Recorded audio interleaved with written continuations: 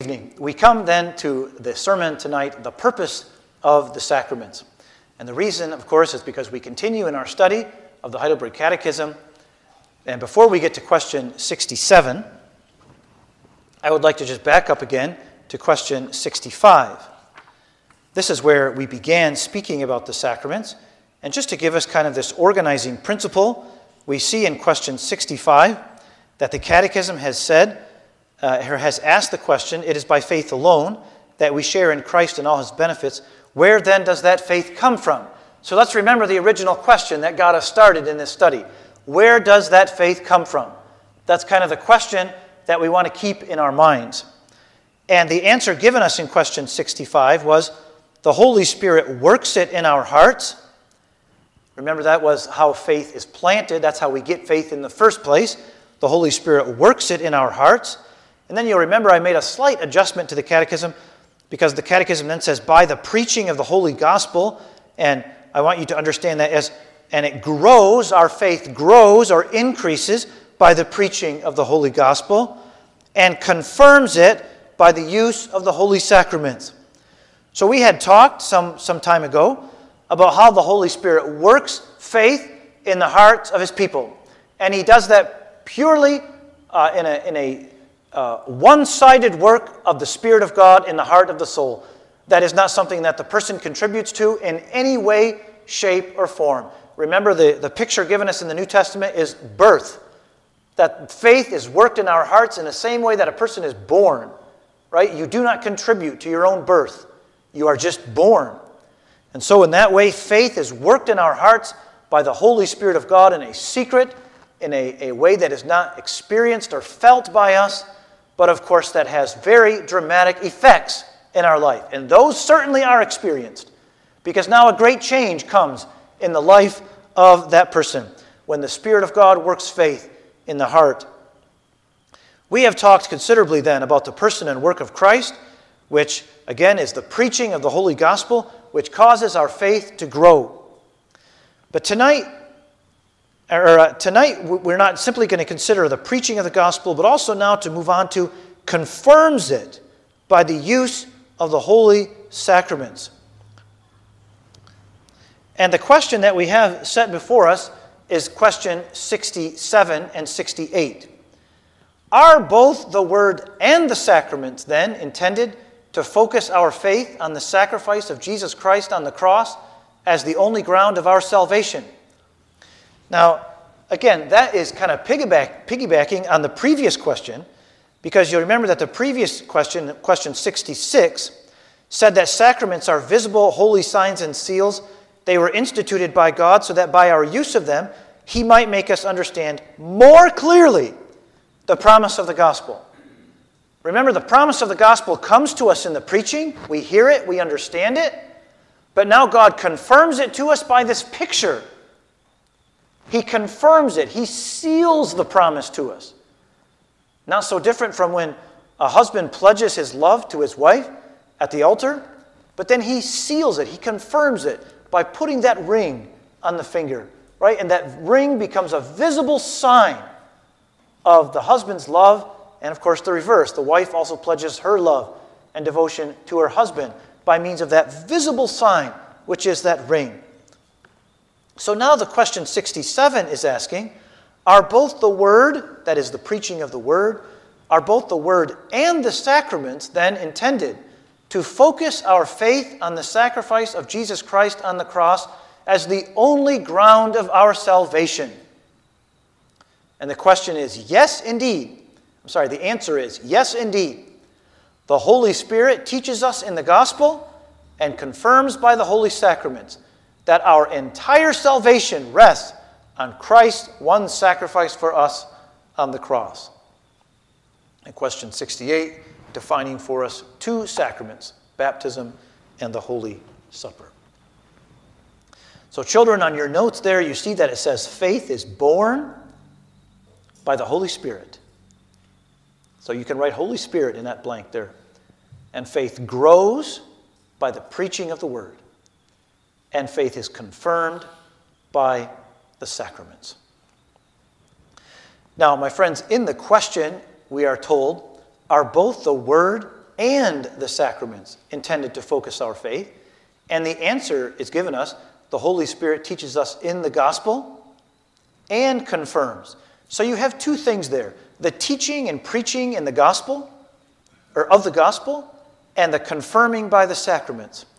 And that's why the first point that I want to consider with you tonight is that the preaching of the Word of God is intended to focus our faith on the sacrifice of Jesus Christ. That in the first place. And that is in our question and answer, right? The Holy Spirit teaches us in the gospel that our entire salvation rests on Christ's one sacrifice for us on the cross. And I had already mentioned that this morning, that we want in this pulpit congregation to be a Christ-centered pulpit. Now, what does that mean? In my days as a preacher, going from church to church, I found almost as many definitions of Christ-centered preaching as people I met. It seems that people kind of naturally tend to think of the preaching I like, that must be Christ-centered preaching. And that's probably something that I'm guilty of and that most of us are guilty of. So it behooves us then to know, what does it mean to preach Christ? Now, the first thing we can say is that preaching Christ does not mean just preaching sermons that focus on Jesus. As when we preach a sermon on the death of Christ, or on the resurrection of Christ, or on the ascension of Christ. We had a good deal of that preaching, didn't we, in the Heidelberg Catechism some weeks back. Now, certainly Christ-centered preaching would include that, but it's not limited to that, isn't it? Because we know that Christ also is in the Old Testament. Even though Christ was not yet alive, even though he had not yet said a word, that we can find Christ even in the preaching of the Old Testament. Right? The most obvious is this morning when we read Isaiah 53, I don't think any of us missed the Lord Jesus Christ in that chapter. And when I opened the call to worship and said that the Father's hand is upon the man of his right hand, I don't think any of us missed the reference there to the Lord Jesus Christ by way of looking forward to him. So preaching Christ is not just preaching that has as its subject or topic Jesus. It's broader than that. And when we speak about preaching Christ, positively, what does that mean? It means, my friends, that no matter which sermon we preach, we can bring that sermon, we can resolve the problem that might be raised in that sermon in Christ. So, for instance, when the pastor is preaching on sin, perhaps he's preaching on a particularly convicting passage of Scripture. And when he preaches on sin, and when we feel our conviction, how is that problem resolved? It's resolved at the cross of Christ, where we find forgiveness of that sin.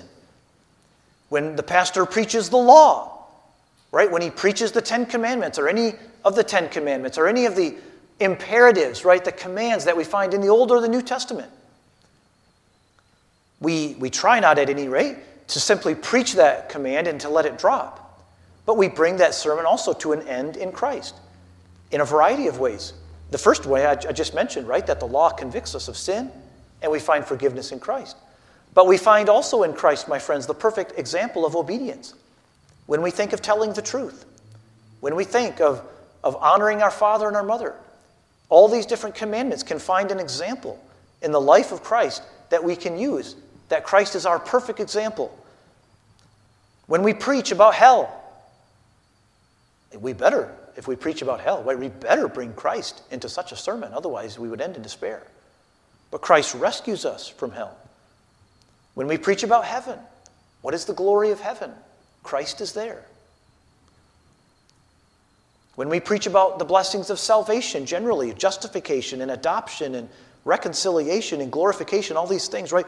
All the blessings of salvation come to us only as we are in union with Christ. Again, that sermon might not have Christ as its topic, right?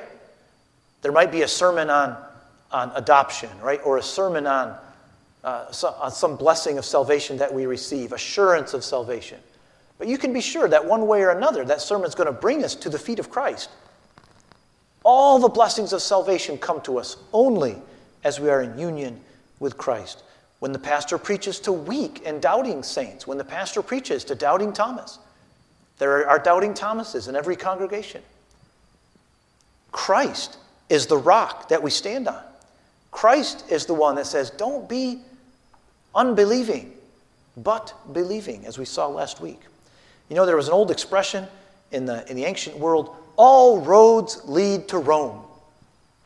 Well, in the preaching of the gospel, my friends, it is our hope that all the roads, whether you're preaching a sermon on anger, or whether you're preaching a sermon on adoption, or whether you're preaching at a wedding, maybe you're marrying a couple, whether you're preaching at a funeral, mourning the loss of a brother or sister in the congregation, all the roads, all the preaching finally finds its resolution, finds its end point in Christ.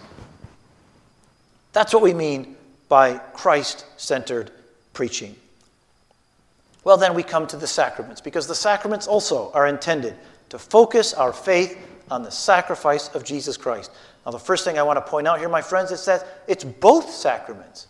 Many of us tend to think about the Lord's Supper as fixing our attention on Jesus. And certainly that's the case, but the Catechism here is going to teach that both sacraments are intended to focus our faith on Christ. I think that's very easy to see with the Lord's Supper, but let's think first about baptism. And you know, my friends, that there's an expression in Scripture that is repeated by the Apostle Paul at least 3 times here that I've given you, baptized into Christ. You see, the Apostle Paul, he thinks often of baptism as the baptism of the Spirit, the cleansing that comes when we are baptized with the Holy Spirit of God. And when that kind of cleansing takes place in our life, then we are ready, we are prepared to be united to Christ. And all of that is behind the apostle's expression, baptized into Christ. 1 Corinthians 12 is the first text I've given you there. For by, I would rather read for with one Spirit, or for in one Spirit, we were all baptized into one body. That is the body of Christ. Whether Jews or Greeks, slaves or free, we were all made to drink of one Spirit. Then Romans 6, verse 3, or do you not know that all of us who have been baptized into Christ Jesus, there it is again, and Galatians 3, for all of you who were baptized into Christ have clothed yourselves with Christ. Do you see, my friends, the teaching of the Catechism reflected in these scriptures?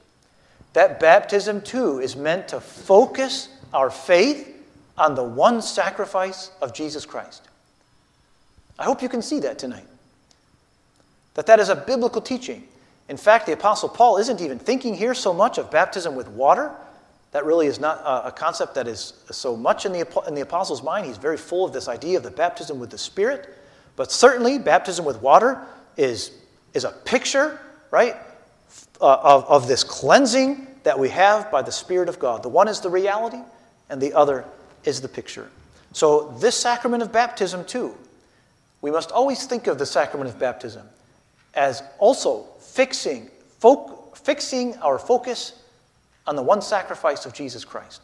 As our Catechism says so beautifully, our entire salvation rests on Christ's one sacrifice for us on the cross.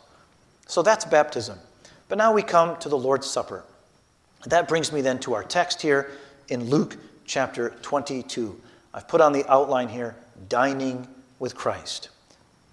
Let's look at Luke 22, and I begin the explanation here in verse 15, where Jesus expresses this desire. I have earnestly desired to eat this Passover with you before I suffer. So first, let's understand the setting here. Jesus has sat down with his disciples to celebrate the Passover. The Passover lamb has been killed. It's been roasted. The bitter herbs are there. The unleavened bread is there. And now Jesus, he sits down with his disciples at this Passover feast. By the way, already we can see the Christ-centered character of the Passover, because Paul will teach us in another place that Christ is our Passover lamb. So here at the Passover, Jesus sits down with his disciples, and he says, I have earnestly desired to eat this Passover with you before I suffer. And the question naturally arises in our minds, why did Jesus earnestly desire to eat this Passover? What was so special about this one? Well, the answer is given to us in verse 16. For I say to you, I shall never again eat it, that is, eat the Passover, until it is fulfilled in the kingdom of God. Now, unfortunately, the answer that we're given there still leaves us a little puzzled. Why is it that Jesus had such an earnest desire? Verse 16 seems to imply that Jesus has this sense that he's never again going to partake of the Passover again. Until a certain time, that is, until it is fulfilled in the future in the kingdom of God. That would seem to imply on the last day when Jesus comes again as the King of heaven and earth, and he calls all people to judgment, that at that time he's going to invite his people to come and to sit at a feast with him. And he's going to give them a place there, and he's going to give them that happy experience of celebrating that feast with him. But then why such an earnest desire? Well, again, if we read closely there in verse 15, Jesus says, I have earnestly desired to eat this Passover with you. And I think that might hold the key, my friends, with you. I think that holds the key to our understanding of why Jesus had such an earnest desire to eat this Passover, because he was never again going to celebrate the Passover on earth with his disciples again. And you know the deep love and attachment that Jesus had for his disciples. And he says, never again are we going to celebrate the Passover again on earth. And because of that, Jesus has this earnest desire to do it. Now that earnest desire, I think, would be a combination of joy, right? Because he earnestly desires to do it, because now he can be with his beloved disciples. But there's also a mixture of sorrow there. I think in that desire that Jesus has, there's a mixture of both joy and sorrow. Joy that he can be with his disciples, sorrow that it's the last time. That's Jesus' desire. But now we see here also Jesus' transition. Jesus' transition. Let's continue to read. Verse 15 is the earnest desire. Verse 16 gives us the explanation for that desire. But then verse 17, and when he had taken a cup. Now don't think here of the Lord's Supper cup. This would have been one of the cups of the Passover. In the course of the Passover celebration, there were 4 cups that were partaken of. It's not clear exactly which cup this one was, but at some point, probably near the close of their Passover celebration, Jesus takes one of those cups and he does what everybody expected. Right? This is what they had done many times before. And when he had taken a cup and given thanks, he said, take this and share it among yourselves. Again, whatever cup that might have been in the Passover celebration, Jesus now takes it, and in keeping with the Passover, he passes that cup around. All the disciples knew this. They'd been anticipating it. This was entirely in keeping with what the Passover was. Jesus repeats again what he had already said in verse 16. Verse 18, for I say to you, I will not drink of the fruit of the vine from now on until the kingdom of God comes. The fruit of the vine there being those Passover cups. That was a common expression in Jewish culture. The fruit of the vine is referring to those cups because they would have had wine in them and they were passed around at the Jewish Passover celebration. Now, it's not so apparent in the flow of the text here, but now in verse 19, there is a dramatic shift. This is completely unexpected from the disciples. Look at verse 19. And when he had taken some bread. Now, this is completely out of order. This is not the Passover anymore. There was nothing in the Passover about taking bread and breaking it. This is now something different. Jesus is transitioning out of the old Passover and into something new, into a celebration of something new, something different. I can imagine, again, we're not told, but if I had to speculate, that the disciples at this point said, Jesus, what are you doing now?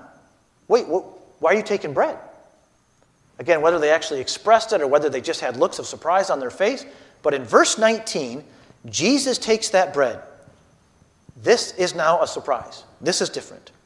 And when he had taken some bread and given thanks, he broke it and gave it to them, saying. And now this is what we're glad to read, is that Jesus is now going to explain. What is this? Jesus, why are you taking this unleavened bread that was there? Why are you now breaking that and handing that out to us? What's that got to do with the Passover? And now Jesus says, this is my body, which is given for you. Do this in remembrance of me. Now, my friends, in the Passover, they were always looking forward. They had the Passover lamb.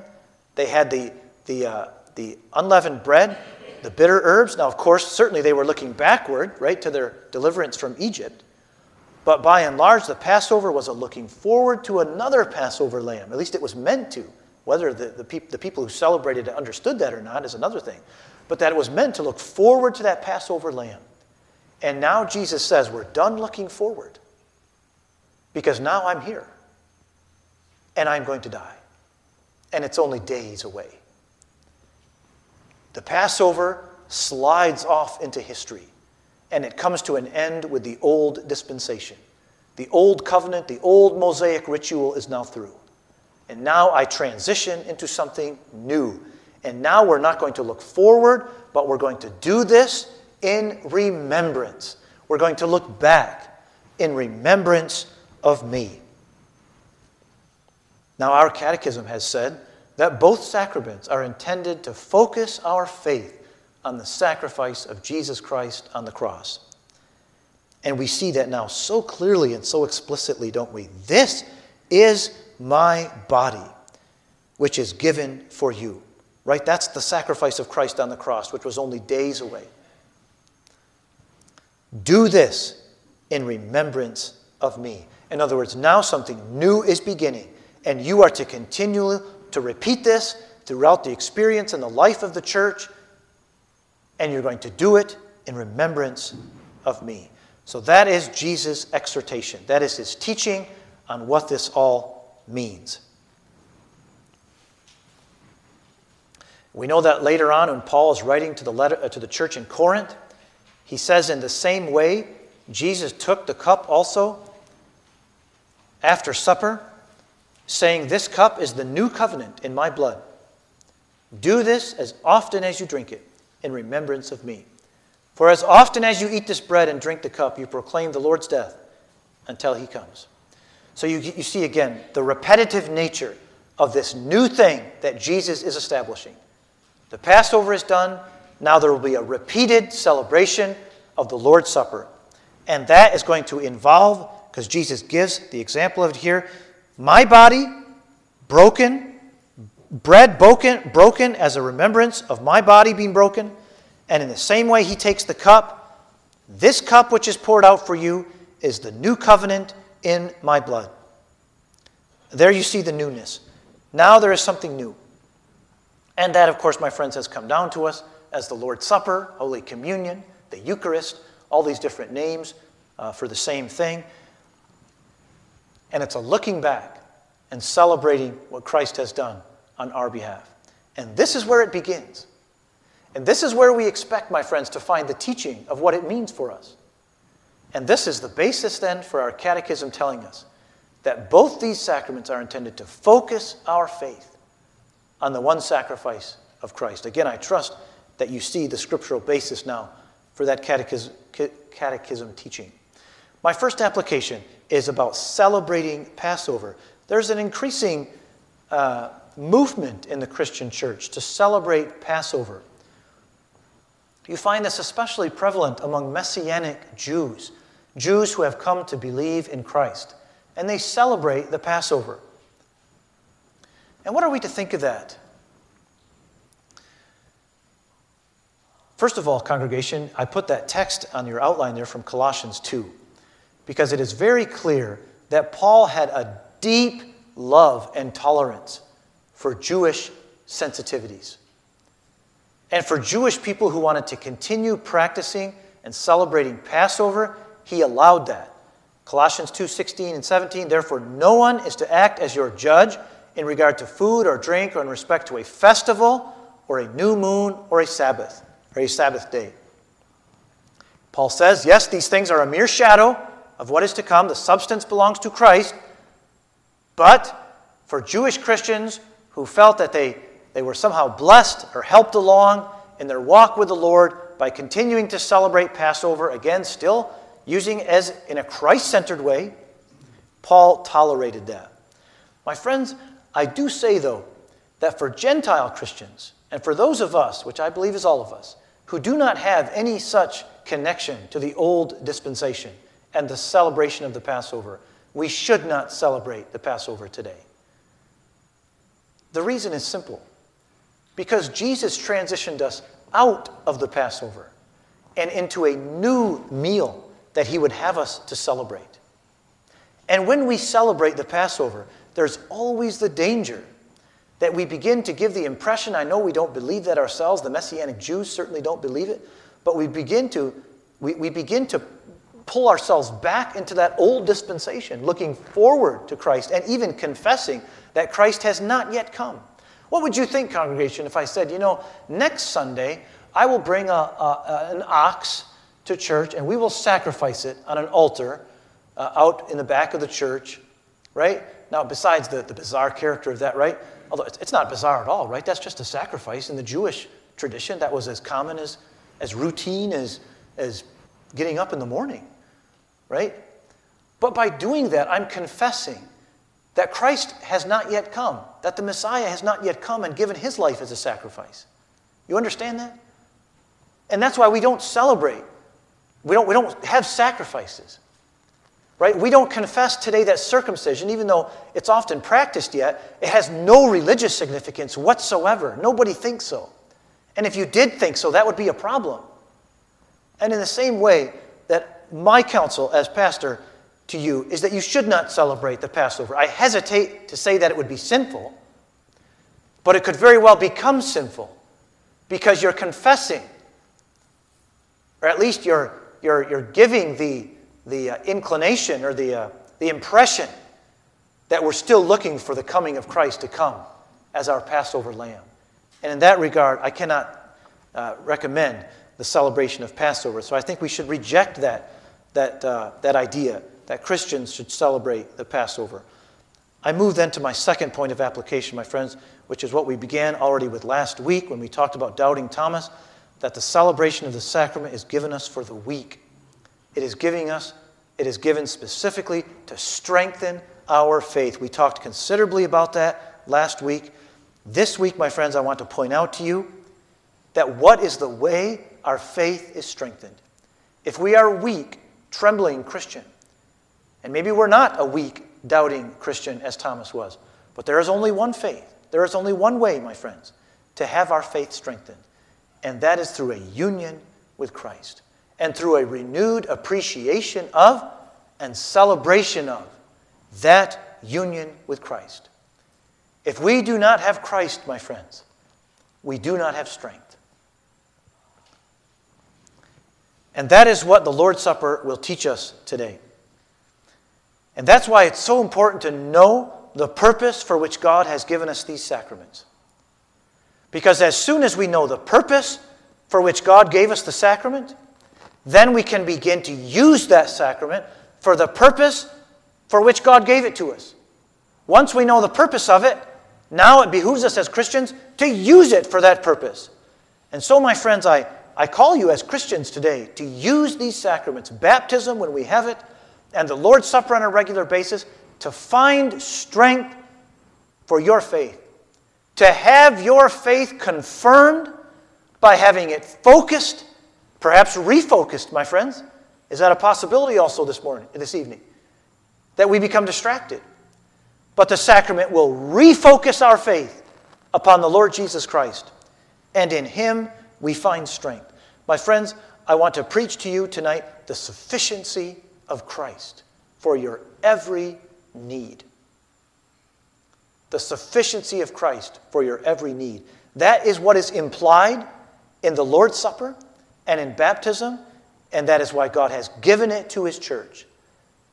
The entirety, says the Catechism, of our salvation rests upon the one sacrifice of Christ. I read a story in a book this week And it went like this. There was a man, he wasn't real well-to-do, and he wanted, in the worst way, to go on a cruise. He wanted to go on a cruise. He had never experienced it. He knew it was very expensive, so he began to save. He saved and he saved, and suddenly, one day, a thought came to his mind, if I save my money and just use my money to buy the ticket, I can go on this cruise, and I'll bring my own food. When I go on that cruise, I'll pack peanut butter and sandwiches, and I'll just eat my own food, and that way I don't have to buy all that expensive food on the cruise ship, and I can save myself that cost, and I can realize my dream of going on a cruise. You follow me? Here's this young man, he wants to go on this cruise.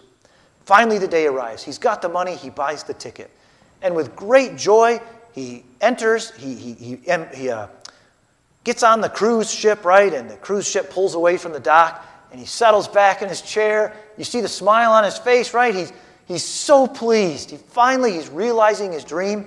Now, of course, when lunchtime rolls around and supper time rolls around, he's just got his peanut butter sandwiches, and he eats those, but he's happy.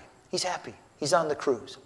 But as the day goes by, and the next day, and he sees the waiters walking by with trays of fine cheeses and wines and crackers and steaks and you name it, right? All these wonderful foods, and he just looks at that food and he thinks to himself,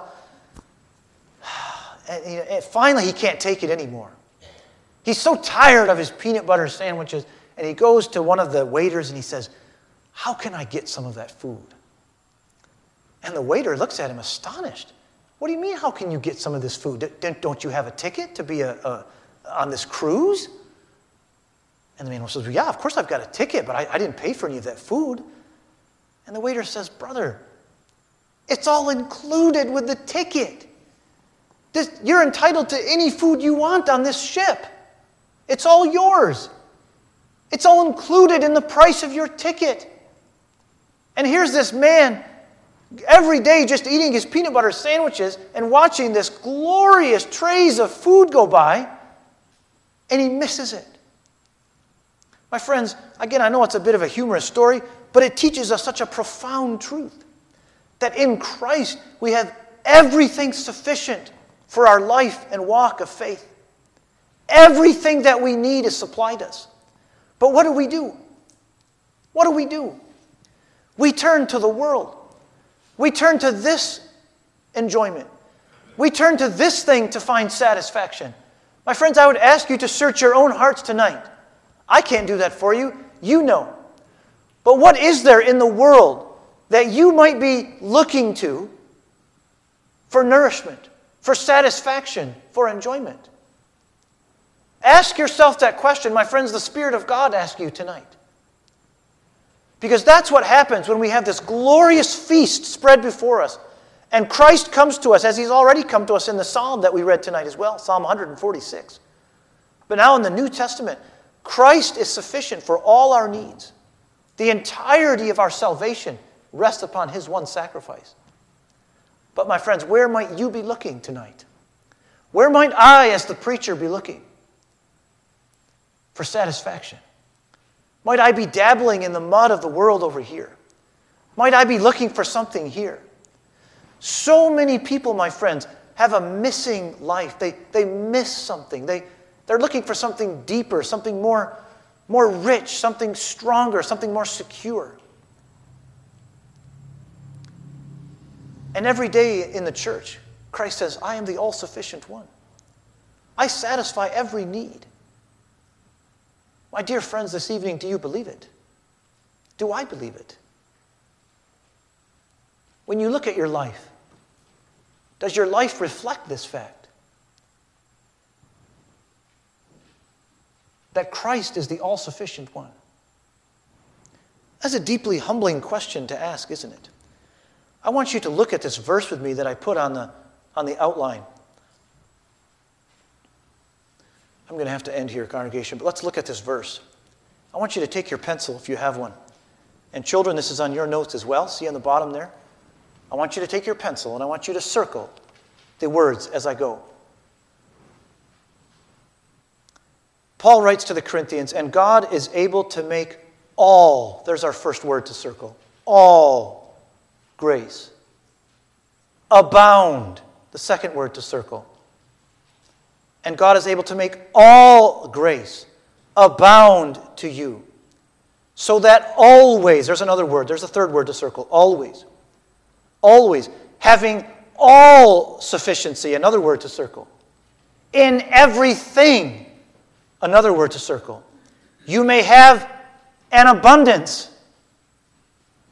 And finally, the last word to circle, for every good deed. My friends, I'm sorry I wasn't able to finish everything I brought tonight, but maybe this is as good a place to finish as any. My friends, did you get the message tonight? Did I get the message tonight? God is able to make all grace abound to you, so that always having all sufficiency in everything, you may have an abundance for every good deed. My friends, as you search your heart tonight, let's stop dabbling around in the world. Let's stop dabbling around in the media. Let's stop dabbling around in politics. Let's stop dabbling around in this, that, or the next thing. Paul says it's all manure. You remember that verse, right? I count it all loss and dung, he says, for the excellency of the knowledge of Christ Jesus my Lord. What does that look like in your life? I hope that the Spirit of God, I hope that you'll pray that the Spirit of God would teach you that this week, my friends. Lord, teach me this week how to live out of the sufficiency of Christ. I imagine that looks different for every person here, in whatever walk of life you have. It doesn't mean that you leave your work and that you go live on a mountaintop somewhere, or that you become a priest or a monk. It means, my friends, that in our daily life, all roads lead to Christ. Because, my friends, in the end of the day, Christ-centered preaching is not that much different from Christ-centered living. In everything we do, it brings us to the feet of our Savior. Christ, all sufficient. Let's pray. Lord, we draw near to you at the close of this sermon. Lord, we really struggle to live up to our privileges. We are living not on a cruise ship with fabulous dishes of food spread before us, but we're living in the presence. We've been baptized into a union with Christ. Nothing can compare to it. And yet, Lord, we confess to our shame, to our embarrassment, that we often turn to the mud, the filth, the dung of this world. And we wallow around in that for a while. And we wonder why we miss something, why we feel like our Christian walk is not as deep as we would like or as solid as we'd like. Lord, we confess our sin to you this evening. Please forgive us, Lord, for those times when we've denied your sufficiency, not with words, but our actions. And bring us to stand once more upon that solid rock, which is Jesus Christ. Lord, how thankful we are for the repeated times that the sacraments come back to us again and again to focus our faith upon you. Lord, write this instruction upon our eyes, upon our foreheads, upon the palms of our hands. Write it upon the gates of our house. Write it upon the steering wheels of our cars. Everywhere we go, Lord, that we would know Christ all-sufficient. Lord, please remember us then this evening. Bless our gathering as the young people afterwards. We pray, Lord, that you would bless it, and that it would be a blessing to us, and that your name would receive the glory. Give us a good week, Lord, both in church and out of church, and may your name receive the glory from this time forth and forevermore. Amen.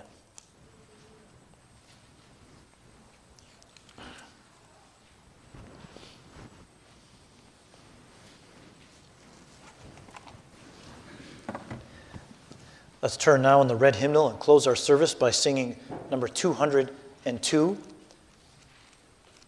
202. Here, O my Lord, I see thee face to face. Here would I touch and handle things unseen. Here grasp with firmer hand the eternal grace, and all my weariness upon thee lean. We'll sing the 5 verses of number 202 in the red hymnal.